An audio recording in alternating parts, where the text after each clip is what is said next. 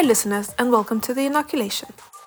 As we watch the turmoil at Twitter, we thought you might enjoy our episode from May this year, when we talked about the implications of Twitter's new ownership and policy on disinformation on the platform. How are you dealing with this? Drop us an email to let us know. And by the way, now we're on Mastodon too. I'm at DiverApp at dju.social, and Eva is at Eva von Schaper at mastodon.social. In the next episode, we will discuss the outcomes of the deal. So tune in, and now enjoy the episode with W.F. Thomas. I invested in Twitter as I believe in its potential to be the platform for free speech around the globe, and I believe free speech is a societal imperative for a functioning democracy. Hello and welcome to the inoculation. And today we're going to talk about Elon Musk and Twitter. Is this a disinformation nightmare? We just heard Elon Musk and one part of his filing with the American Securities and Exchange Commission, where he filed his initial bid for Twitter. Last week, Twitter's board agreed for Twitter to be bought by Elon Musk. And in the past, he was known for a very peculiar stance on misinformation. For example, in September 2020, he said he would not be getting vaccinated for COVID-19 on the grounds that he and his family were not at risk. And when the Canadian truckers' protest happened, he tweeted, "Canadian truckers rule." And, basically, these are some of the things that make some people less than thrilled about this planned acquisition. Mike Ryan, the executive director of health emergencies at the WHO, said that misinformation costs lives. And the WHO actually made a separate statement on that when they found out that Musk is about to buy Twitter. And Diva, I think that you also told me something that you heard on the Recode podcast. What did they say about this acquisition? Exactly. They outright called Musk a troll because he was known for saying things that deliberately annoy people. They also said that this will be a struggle for him and the new management to ensure that Twitter respects the laws of all the different countries where it operates, while at the same time following Musk's so-called freedom absolutist stance. Okay, so it seems like there's a conflict brewing and quite a decisive situation for disinformation. So let's just look at some of the background and some of the things that make Twitter such a dangerous conduit for misinformation. And I also like to listen back into my chat with W.F. Thomas, a disinformation researcher, who talked to me earlier this year about Twitter Spaces and why he thinks Twitter Spaces, which are the audio chat rooms that Twitter set up, are actually quite a dangerous space for breeding disinformation. Twitter loves to be very opaque and unclear about their algorithm, right, and how things get pushed to the top. One of the things we know is like when they have kind of these topics, these trending topics that will appear on someone's feed, very extremist and outrageous content tends to do very well in those to get pushed to people, right? So if you're following these kind of basic level conservatives, you'll get far-right people popping up on your feed. The way the algorithm is based, it's based on engagement, right? And people engage with these outrageous, clickbaity, with these kind of almost cartoonish things, even if it's just to say, respond and say, this is stupid, the algorithm still rewards that and pushes it out. It's also very unclear, how things appear in that central spaces tab and how they get ordered, why something would appear higher up than something else. It's probably based on listenership, it's probably based on how many people are going in. I would assume, they're listening to see if it's active or they have something saying, so if it's just dead air, it's not going to appear there. Okay, well, that was quite interesting. So let's take a look at which features are specific to Twitter compared to, say, Facebook or other social media, and what makes these features so explosive when it comes to disinformation. So this is some information we found in an interesting article on The Conversation, and we're linking to everything on our website. So if you want to read up after you've listened to the show, please go ahead. So what did we find? What's so dangerous about Twitter, Diva? So, first of all, Twitter is designed for fast-moving conversations, and this piece in the conversation says that the average half-life of a tweet is about 20 minutes, compared to 5 hours for Facebook posts and 20 hours for Instagram posts. So this shows that the conversations on Twitter are moving in real time. Okay, and I think one other problem that we have a lot, which I think is not as widespread on Facebook, is that there are a lot of Twitter bots. Do you want to explain to our listeners what a bot is? It's usually a code that generates a lot of tweets or a lot of content, and it can work round the clock and keep tweeting in different time zones. And I think one thing we need to add, one thing we need to tell our listeners is this is a bid. The deal still may not go through, though the chances seem low. And of course, right now, we're speculating about the changes we'll see. We don't know what Elon Musk is going to do, and we don't know what will happen. He would like to do is allow users to edit their tweets, which means that bots could possibly alter the things they're tweeting or the things they're retweeting, which means this would allow them to substantially drive disinformation on the site. Exactly. And there are some studies that claim that nearly half of accounts tweeting about COVID-19 are likely to be bots. So they could tweet something outrageous and plant it in people's minds and then alter it before any kind of fact-checking or moderation kicks in, if ever. Right, exactly.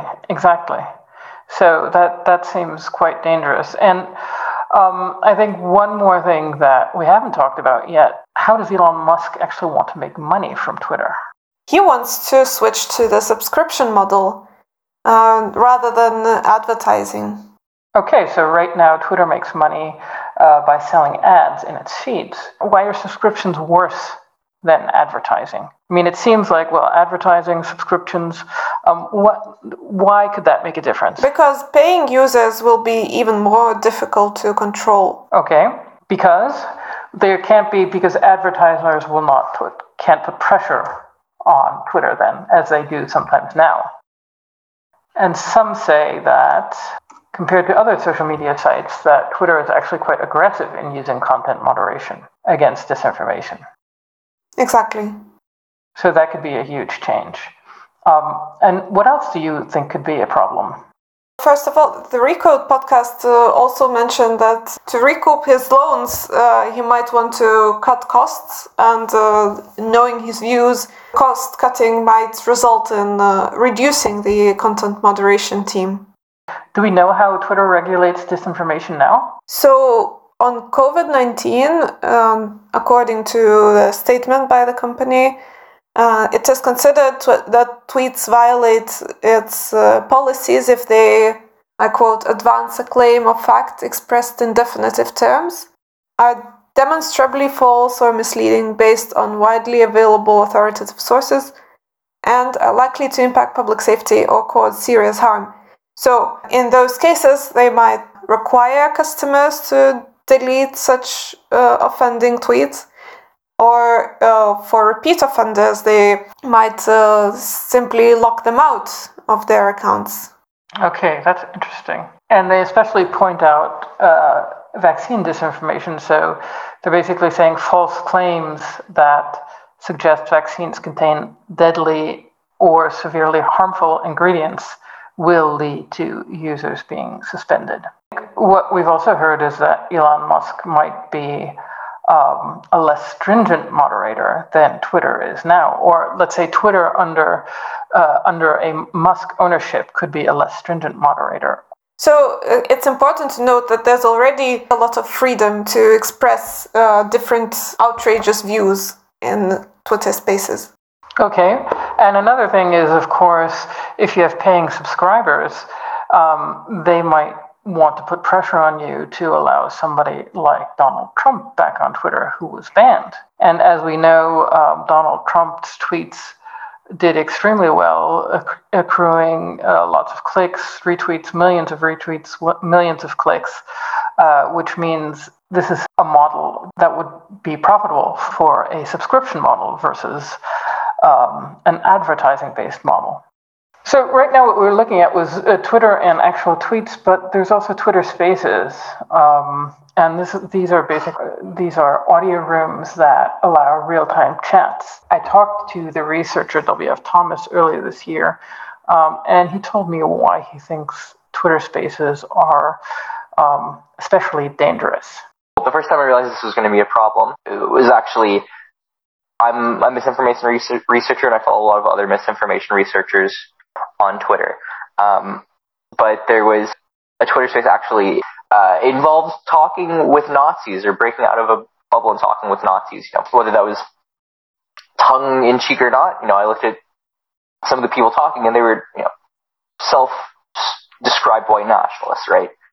Who were speaking, and that was really alarming for me. And that was I think Germans took to Twitter Spaces a bit more than U.S. Americans did. There's been this what I view as a false idea where, we just need to talk with these people holding these extremists or these very out there and harmful beliefs, and that will bridge the gap. Actors who hold these extremist beliefs, who spread disinformation, who spread misinformation, they rely on that. They rely on presenting things as a debate when they have no clear intention to debate anyone who disagrees with them. But it gives them this platform. It gives them this false equivalency, or this completely ridiculous belief, this completely ridiculous opinion, deserves to be treated as equal and deserves to be talked with, right? Okay, and one thing that's been talked about a lot, do you think that Twitter will be regulated? Will it be regulated in the United States, for example? We don't know that. I think it's more likely that it will be regulated in the EU first.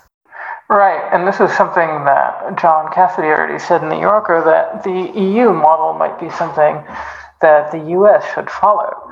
So the 27 member states of the European Union, they agreed on a new law that requires big online platforms to police hate speech and disinformation more effectively.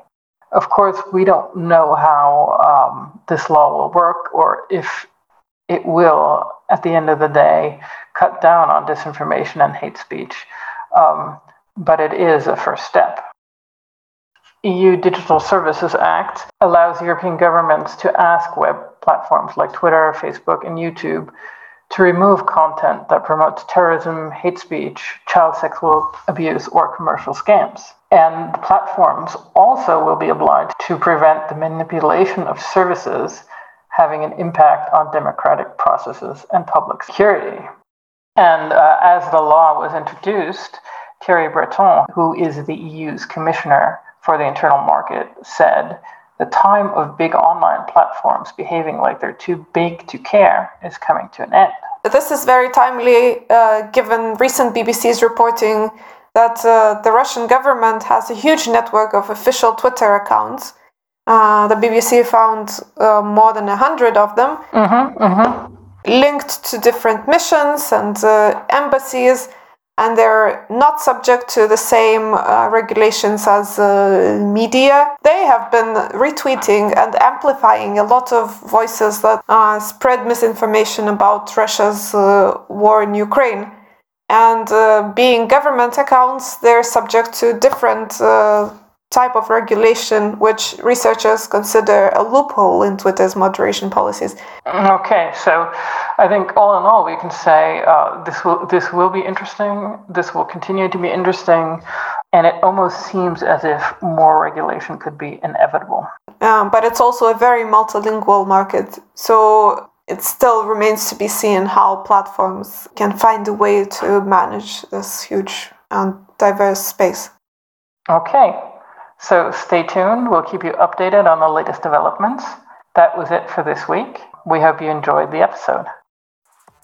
Please subscribe to our newsletter, Inoculated, and to this show on Apple Podcasts, Audible, Google Podcasts, Spotify, or any other platform of your choice. And if you're looking for transcripts will be available at our site at www theinoculation.com. You can also find us on all major social media channels. Thanks for listening. Bye for now. Bye for now.